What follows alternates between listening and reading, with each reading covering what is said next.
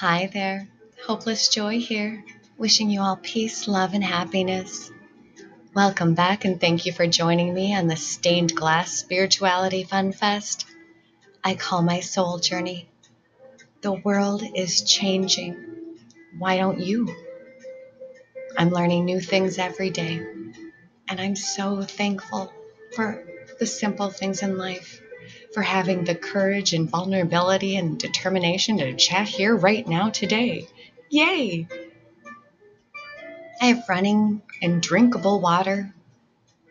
I am so thankful for electricity, a little food in my cupboards, and a pillow to rest my head upon. There are so many wonderful things and that I am grateful for, and I'm so very grateful for all that I have. Today's topic, love and family and forgiveness in relationships. So what role does love play in family relationships? Well, it plays a very important role in family relationships, not just for humans, but for all mammals. Love seems to happen instantaneously when a child is born.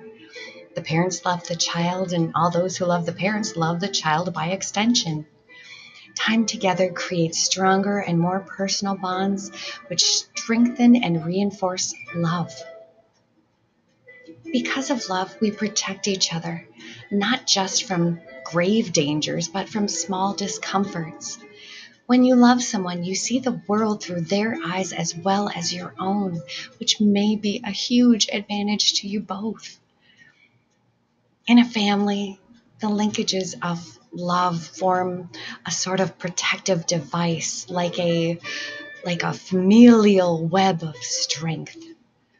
This is where we learn together to find comfort in our family, a deep feeling of safety and loving and being loved. And I understand not all families are as perfect as they seem. Families sort of form this group dynamic, and they're constantly evolving. And as people learn and grow, and we all seem to be somehow or another learning and growing, love can cause conflicts. Jealousy over getting quality time with a family member, or unable to express feelings to another family member, or just about anything that could affect the connection between you and cause anyone pain. Love can be beautiful, but it can be jealous and sweet and selfish and ever sacrificing. In fact, scholarly articles show that love is typically chaotic.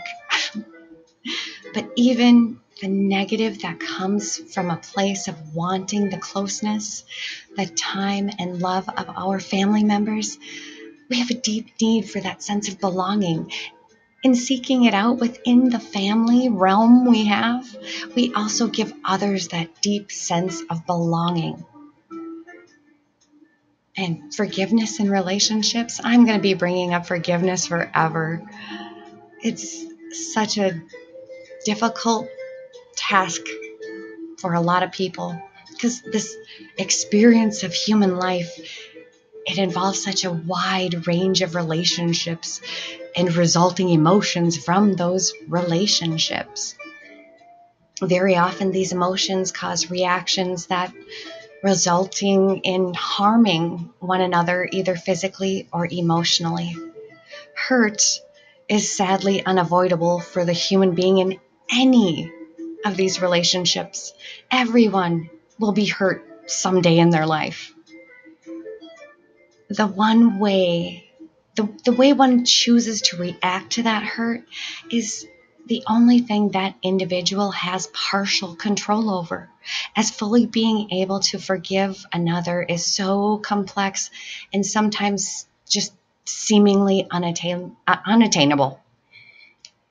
Sometimes there are just people that will come into your life that are unforgivable, and then you have to remember to forgive yourself first.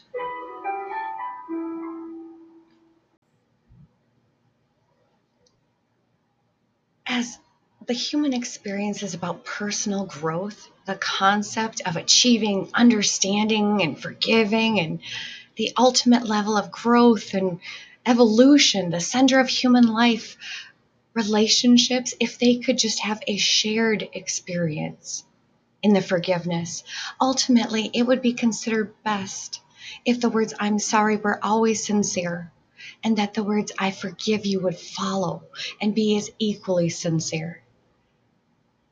The problem with this is that forgiveness requires a true acceptance of what has happened to harm an individual, and requires that individual to accept part of the responsibility while letting go of their power to be right.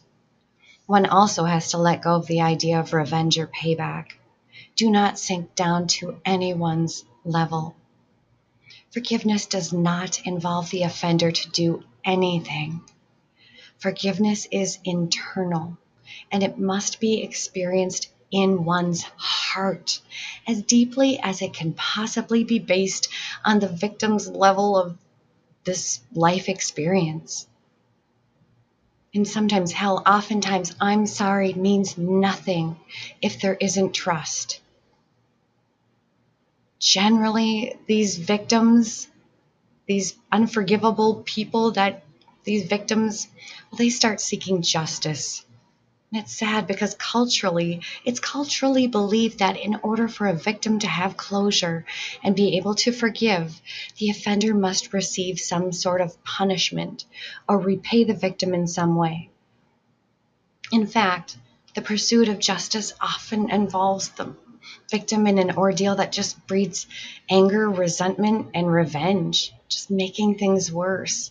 And by allowing these emotions to come into you or your relationship, the journey towards being capable of even true forgiveness becomes virtually impossible, and things will never move forward.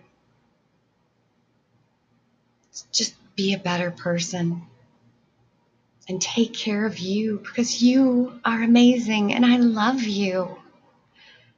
Thank you, thank you, thank you.